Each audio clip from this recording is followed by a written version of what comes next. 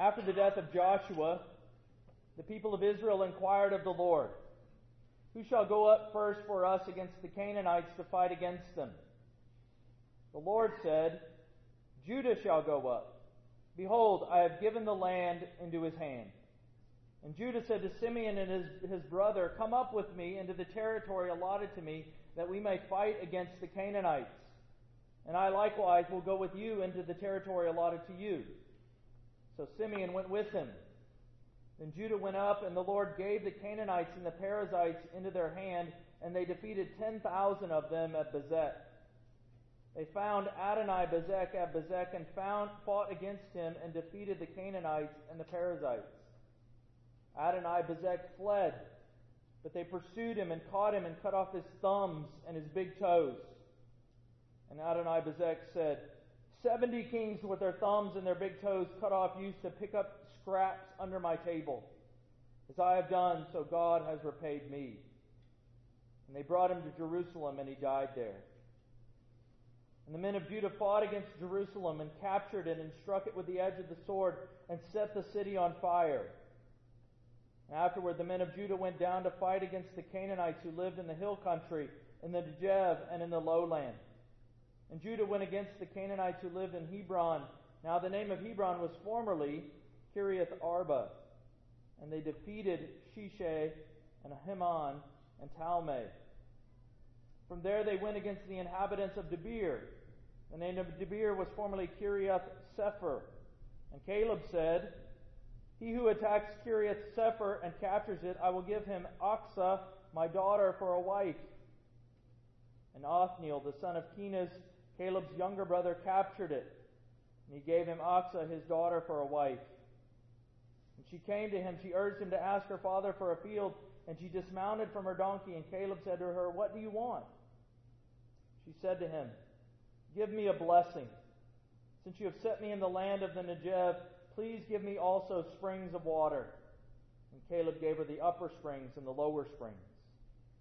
And the descendants of the Kenite, Moses' father-in-law, went up with the people of Judah from the city of palms into the wilderness of Judah, which lies in the Negev near Arad. And they went and settled with the people.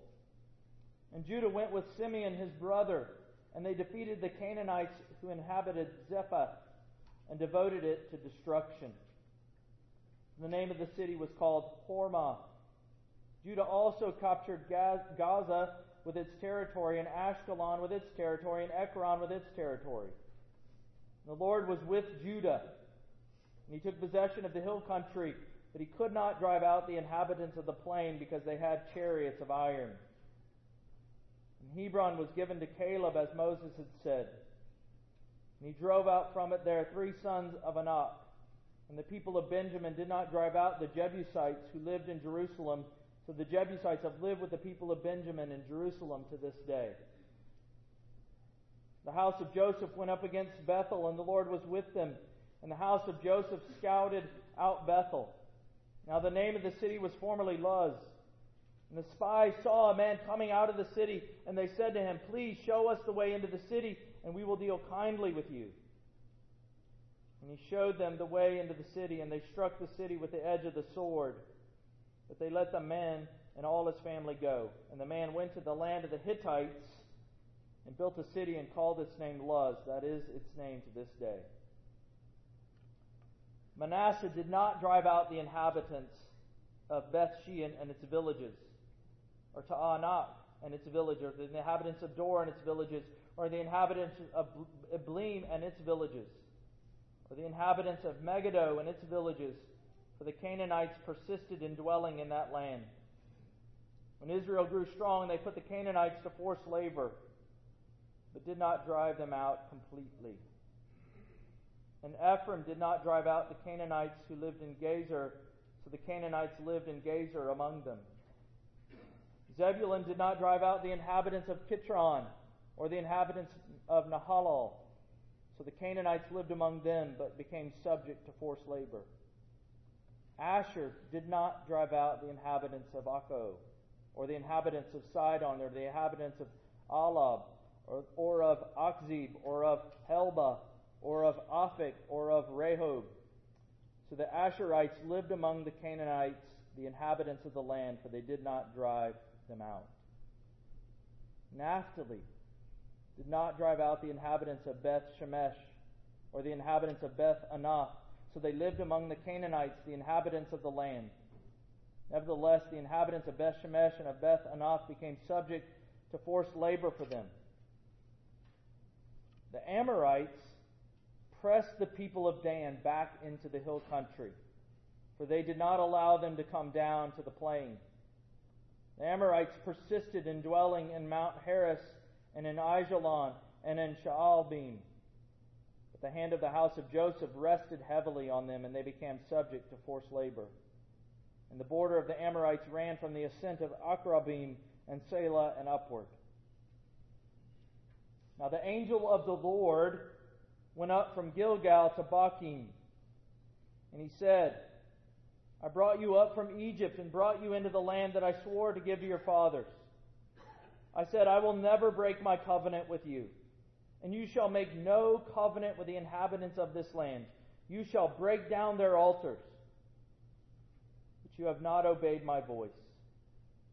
What is this you have done? So now I say, I will not drive them out before you, but they shall become thorns in your sides, and their gods shall be a snare to you. As soon as the angel of the Lord spoke these words to all the people of Israel, the people lifted up their voices and wept. And they called the name of that place Bochim, and they sacrificed there to the Lord. Let's pray. Well, Lord our God, we confess that we often get lost in the maze of all these names that we can't pronounce,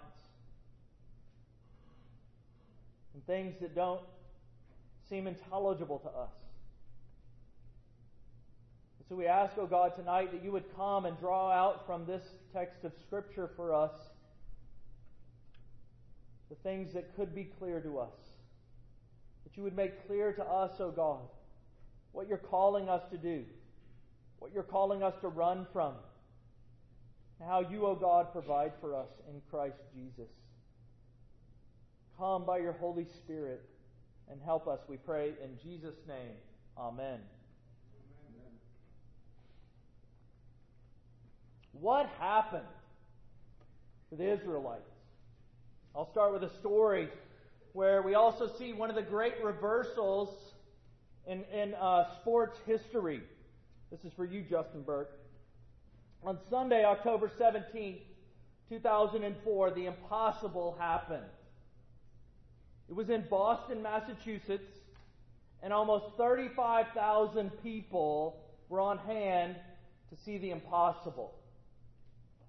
You see, for 86 years, there had been a curse on the Boston Red Sox. They had traded arguably the greatest baseball player of all time, Babe Ruth, to the New York Yankees.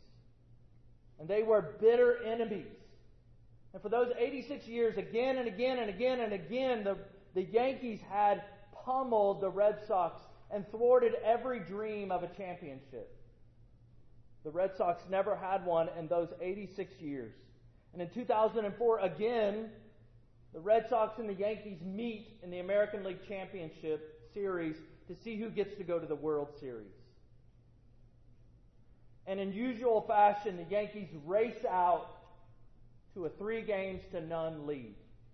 And in the third game, they beat them by the score of 19-8. Everybody says, it's over. The curse of the Bambino lives on. In the fourth game, the Yankees are winning 4-3 in the bottom of the ninth inning.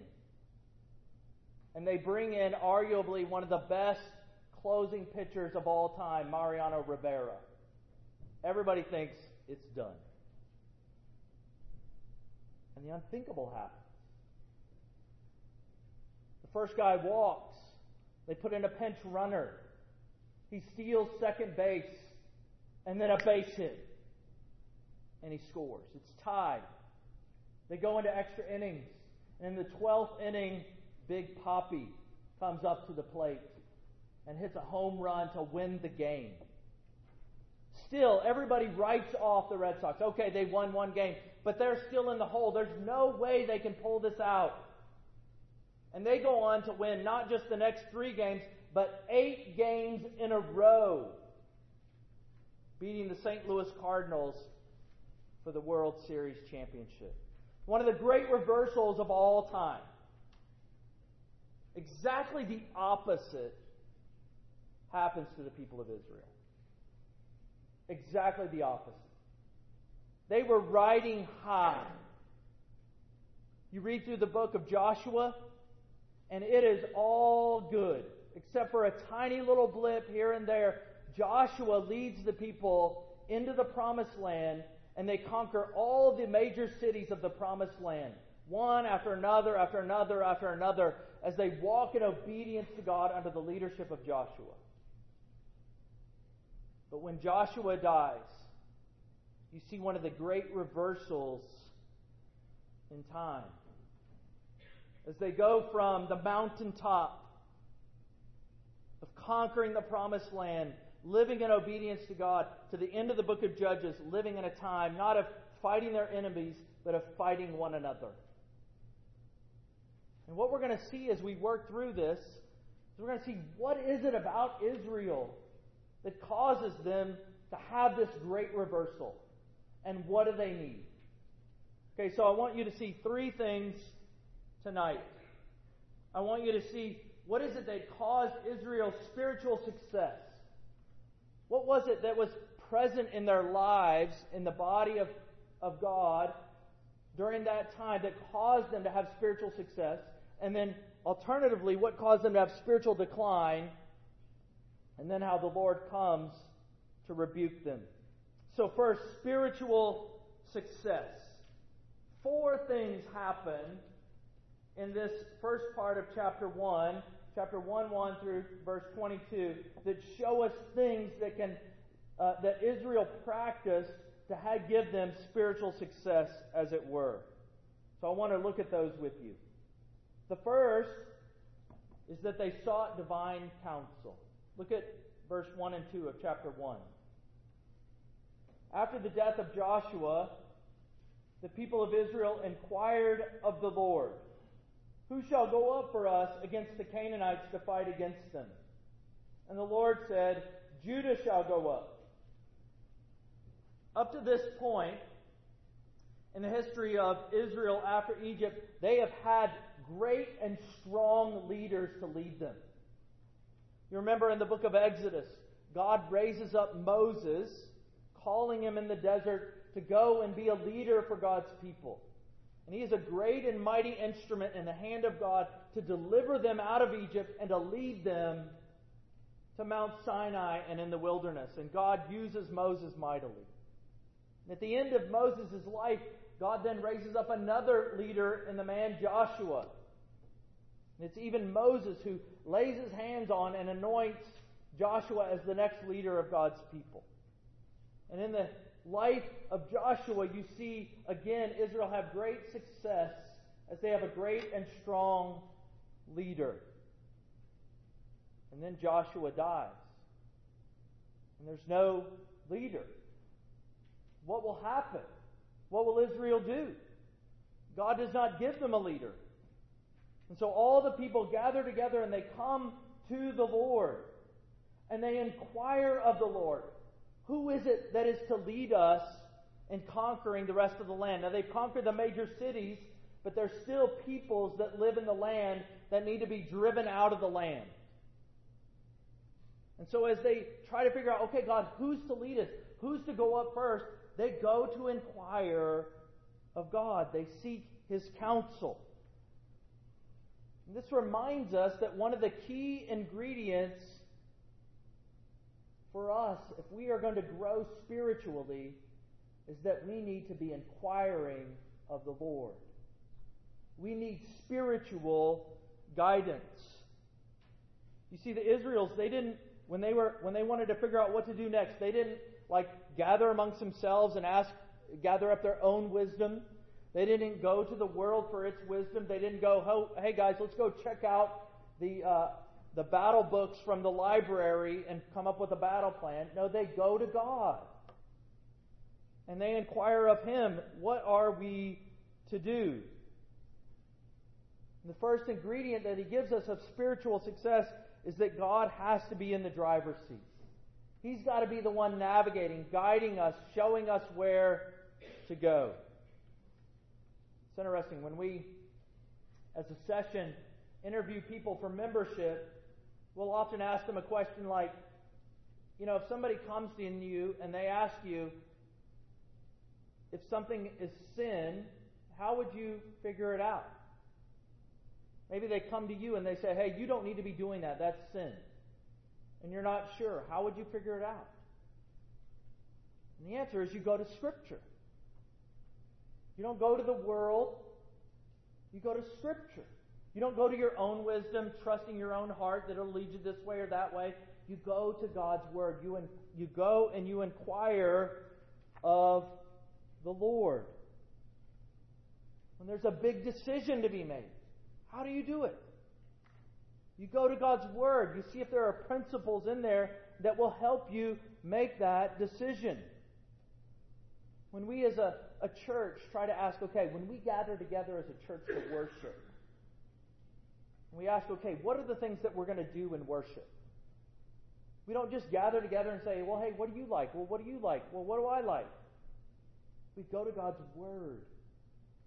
We commit ourselves to the things that God says, these are the things that are to fill your worship. Singing, my Word, prayer, the sacraments. He tells us.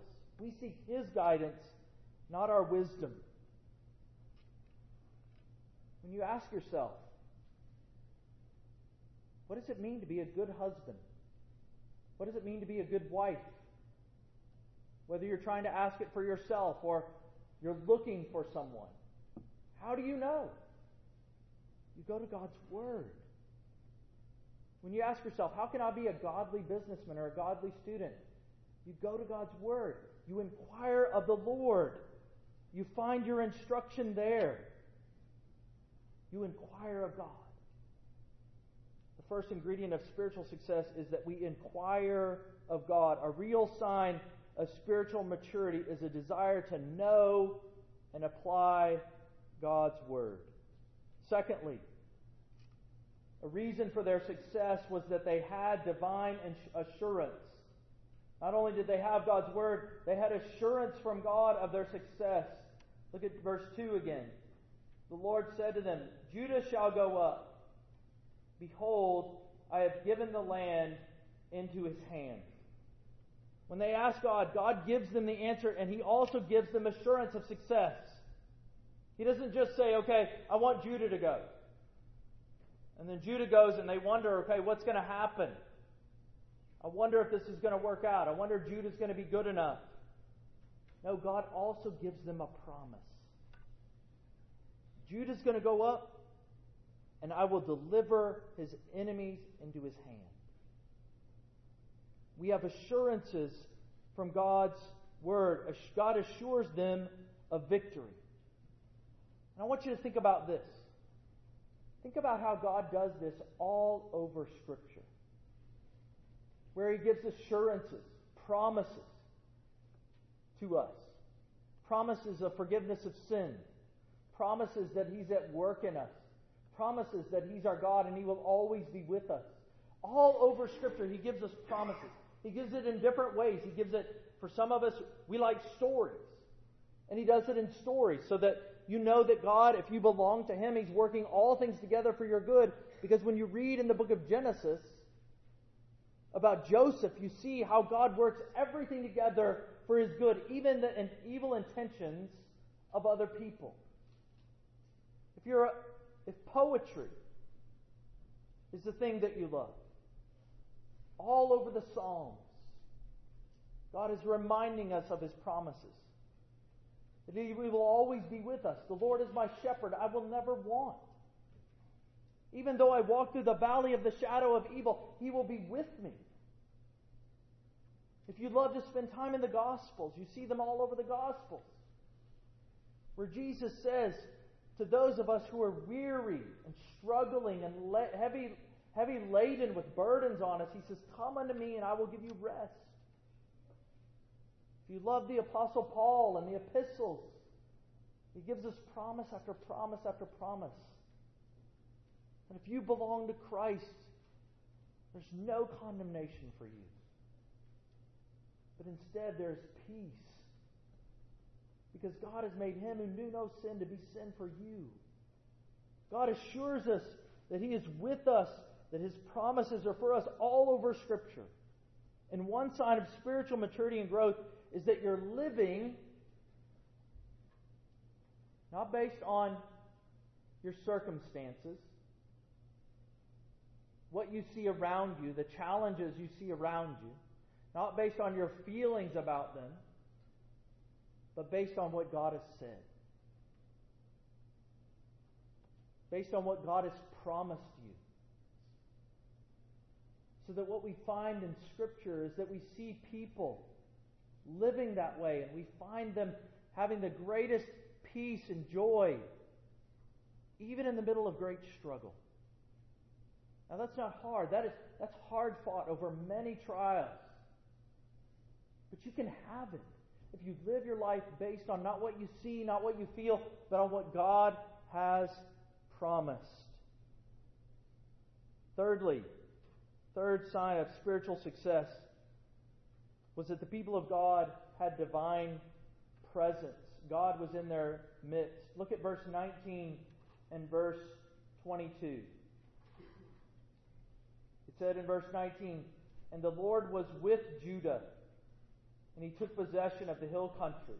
Or verse 22, "The house of Joseph also went up against Bethel, and the Lord was with them." What do you think the greatest blessing of God's people is? What's the greatest blessing if you belong to God, if you follow God? It's His presence. The greatest blessing that you and I have is that God promises to be with us, that He dwells in our midst. In the book of Exodus, right after Israel has sinned greatly with the golden calf, Moses goes back up on the mountain and he's talking with God in Exodus chapter 33. And God tells Moses, this is a stiff-necked people. They are a sinful people. I cannot be in their midst, or I will destroy them. And Moses goes to God, and Moses says, "But God, there's no reason for us to do anything unless you're with us." God says, "Well, I'm going to send my angel in front of you, and he will drive the people out in front of you." And Moses says, "No. What sets us apart from all the nations around us is your presence with us. What makes us great as your people is that you dwell in our midst. Oh God, we don't want to go anywhere unless you are in our midst." And it's right after that God gives to Moses the instructions for the tabernacle. What's the tabernacle? It's that place that was to be right in the middle of all of God's people, where His presence came and dwelt in their midst. And they knew that He was with them, that they were God's people because His presence was with them. Think about how you and I have it much greater. You and I have it much better than them. You might think, well, gosh, it would be so awesome to go and see the tabernacle, to see those tapestries and see the pillar of fire and the pillar of cloud, to see the smoke of the sacrifice going up. You might be tempted to think, wow, I wish it was like them and I got to see that. But you and I have it much better. Because God is not hidden behind a curtain for us. But instead, we have God's presence with us in a far greater degree in the person of Jesus and in the person of the Holy Spirit. Remember the Gospel of John, where John starts off his Gospel. In the beginning was the Word, and the Word was with God, and the Word was God. And then he says, "And the Word became flesh and dwelt among us. And the word that John uses there is a very particular word that means He tabernacled, He tented among us. And what John is trying to say is that Jesus is the presence of God in the midst of His people. He is Emmanuel, God with us. He is the one who says at the end of His life, I will never leave you nor forsake you. I will be with you until the end of the age. He is with us.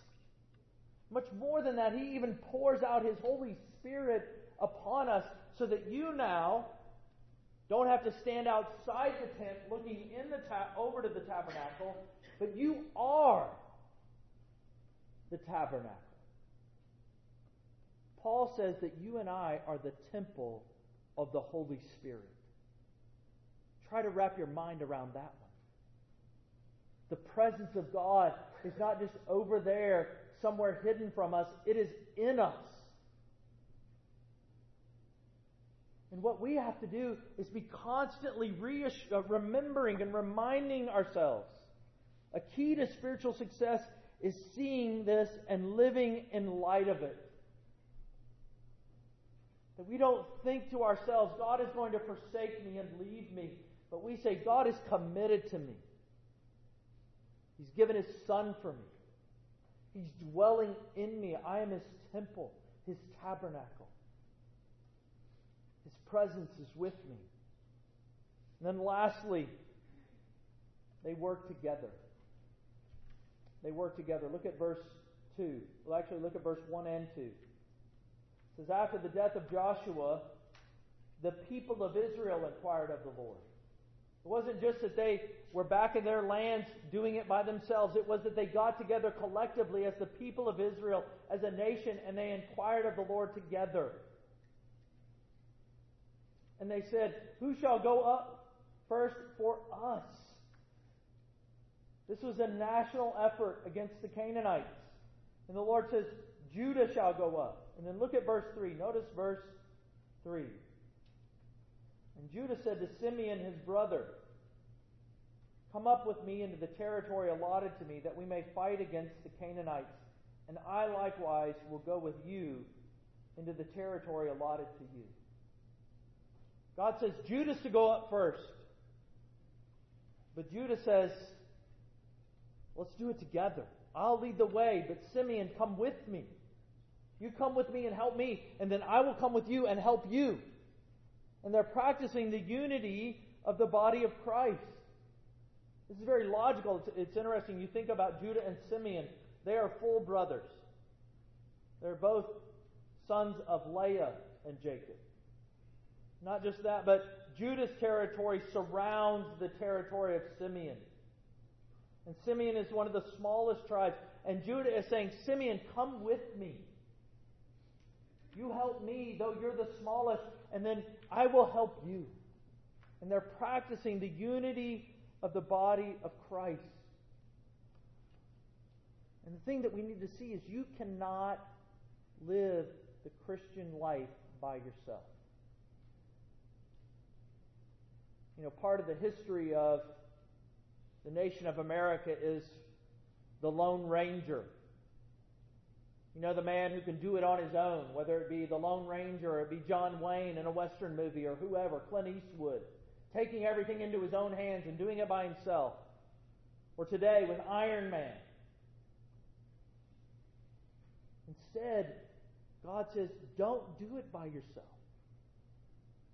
You need the people of God. General Assembly, our national meeting for our denomination, is coming up in June. And every year we end the assembly by singing a psalm. Psalm 133. Which is praising God and glorying in the unity of the body of Christ. Listen to it. Behold, how good and pleasant it is, my brothers, how pleasant it is when brothers dwell in unity. When they work together, when they lean on each other. When they show that they need each other. He says, it's like the precious oil on the beard, running down on the beard of Aaron, running down on the collar of his robes. It's like the dew of Hermon, which falls on the mountains of Zion, for there the Lord has commanded the blessing, life forevermore. The Apostle Paul in 1 Corinthians chapter 12 says, you need each other. And everybody needs everybody. There's no one that's a part of the body of Christ that is not essential. It's not needed. Sometimes you might be around here and you might think, oh, they don't really need me. We need you. We need you to pray. I need you to pray. For me, in my own personal struggle spiritually. I need to pray for you. We need each other. Don't forget it. Don't ever think you're not needed around here, no matter whether you're 10 or 8 or 68 or 88 or whatever. We need you. So the question comes to us. Are you practicing these things? Are you practicing these things? Do not neglect them. So if Israel has all this going for it, what happened? What happened to them? Let's take a spiritual decline. Look at 3 things that happened to them that caused this great reversal of spiritual fortunes, of spiritual success into spiritual decline. The first one is they did not obey God. Did you notice the refrain over and over and over again that started in verse 27? Each one of those paragraphs starts with the same statement. Manasseh, Ephraim, Zebulun, Asher, Naphtali, all of them did not drive out the inhabitants of the land.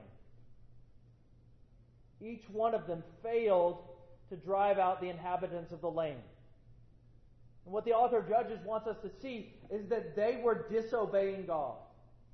It was God's direct command to the Israelites to drive out the inhabitants of the land.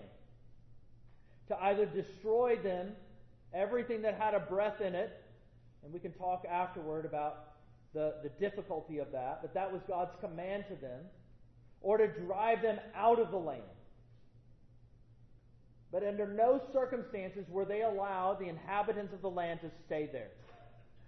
And he tells us why. He says, because their gods, look down in chapter 2, verse 3, he says, because their gods shall be a snare to you. This is in Deuteronomy chapter 7, where God gives them this command. He says, if you leave these inhabitants in the land, their gods, their practices will be a snare to you. They will cause you to go and worship their gods. And what we see here is this is a direct act of disobedience on the part of God's people.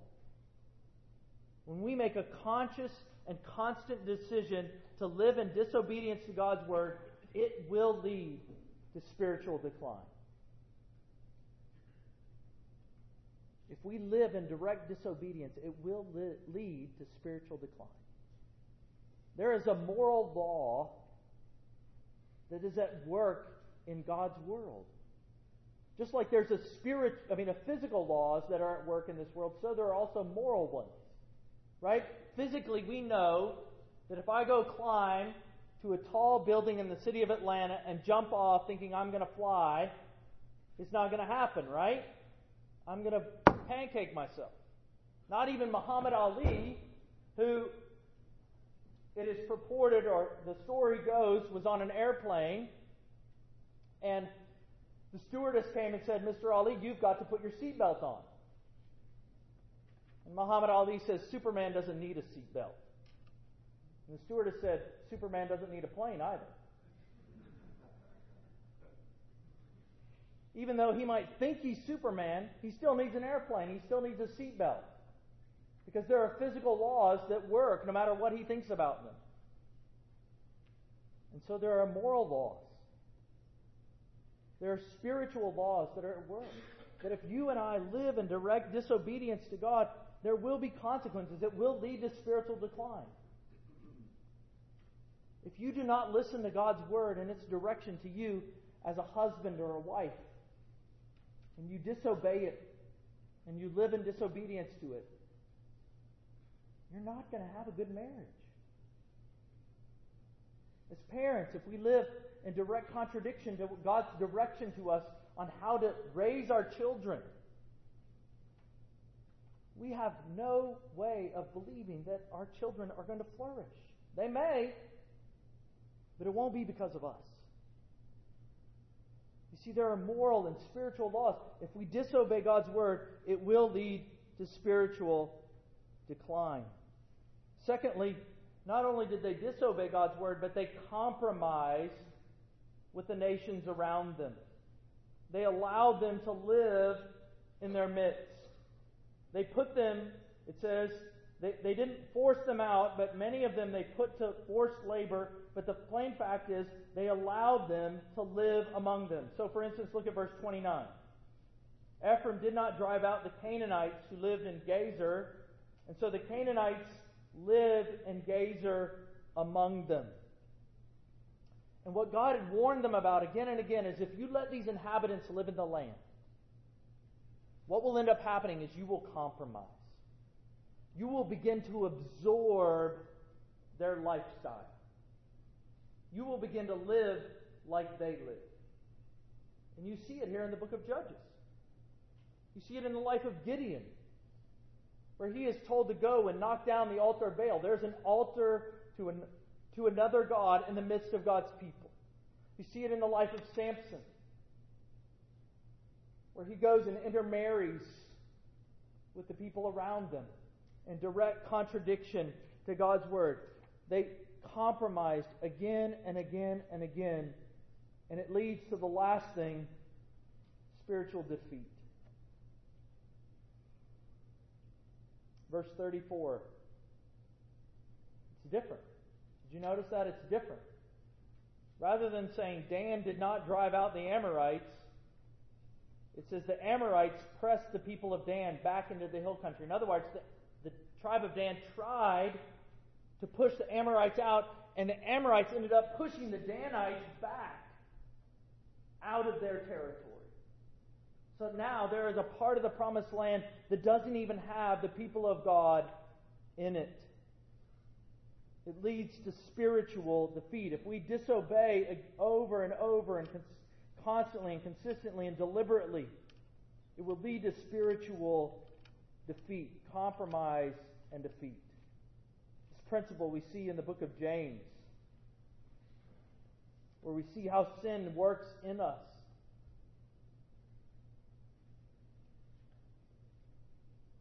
Where James talks about how sin, how our desires entice us and lead us away. And then when we give into sin, sin when it is fully grown, he says the desire when it has conceived gives birth to sin.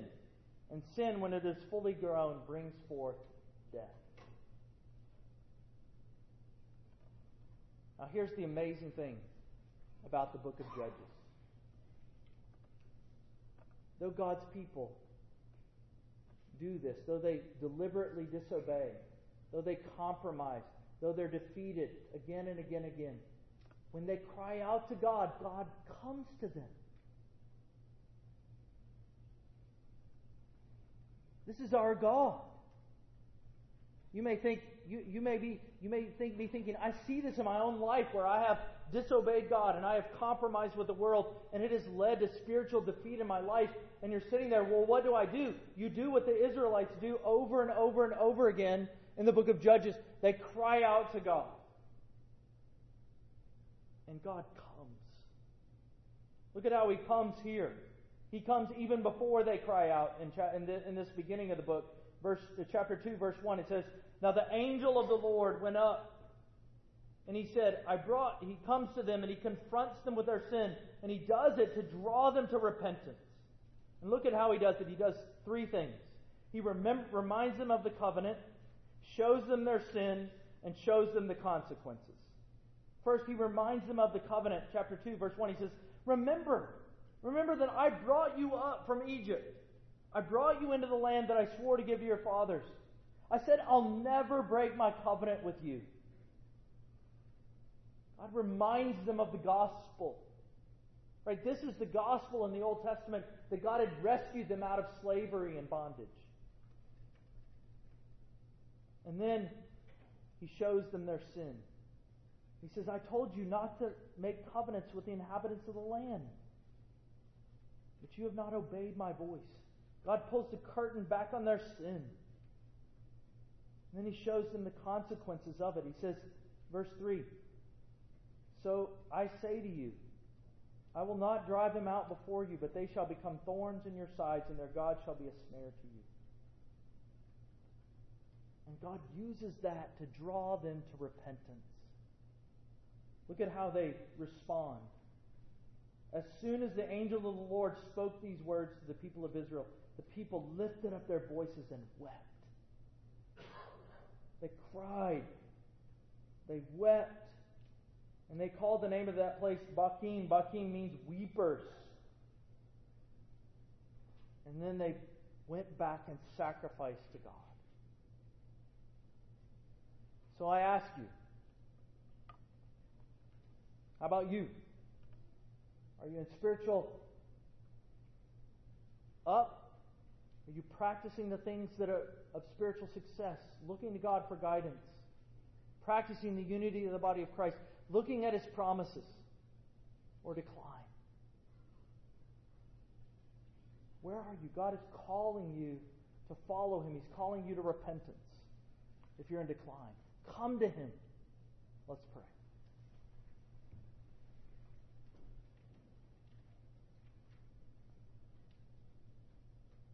Father, we thank You for Your Word. We thank You, O God, that You show us both how to walk with You and You show us how we fail to walk with You. And we ask, O God, that You would be at work in us, drawing us to repentance. And then also by Your Spirit at work in us to practice those things that You give us for spiritual success. And we pray in Jesus' name. Amen. Amen.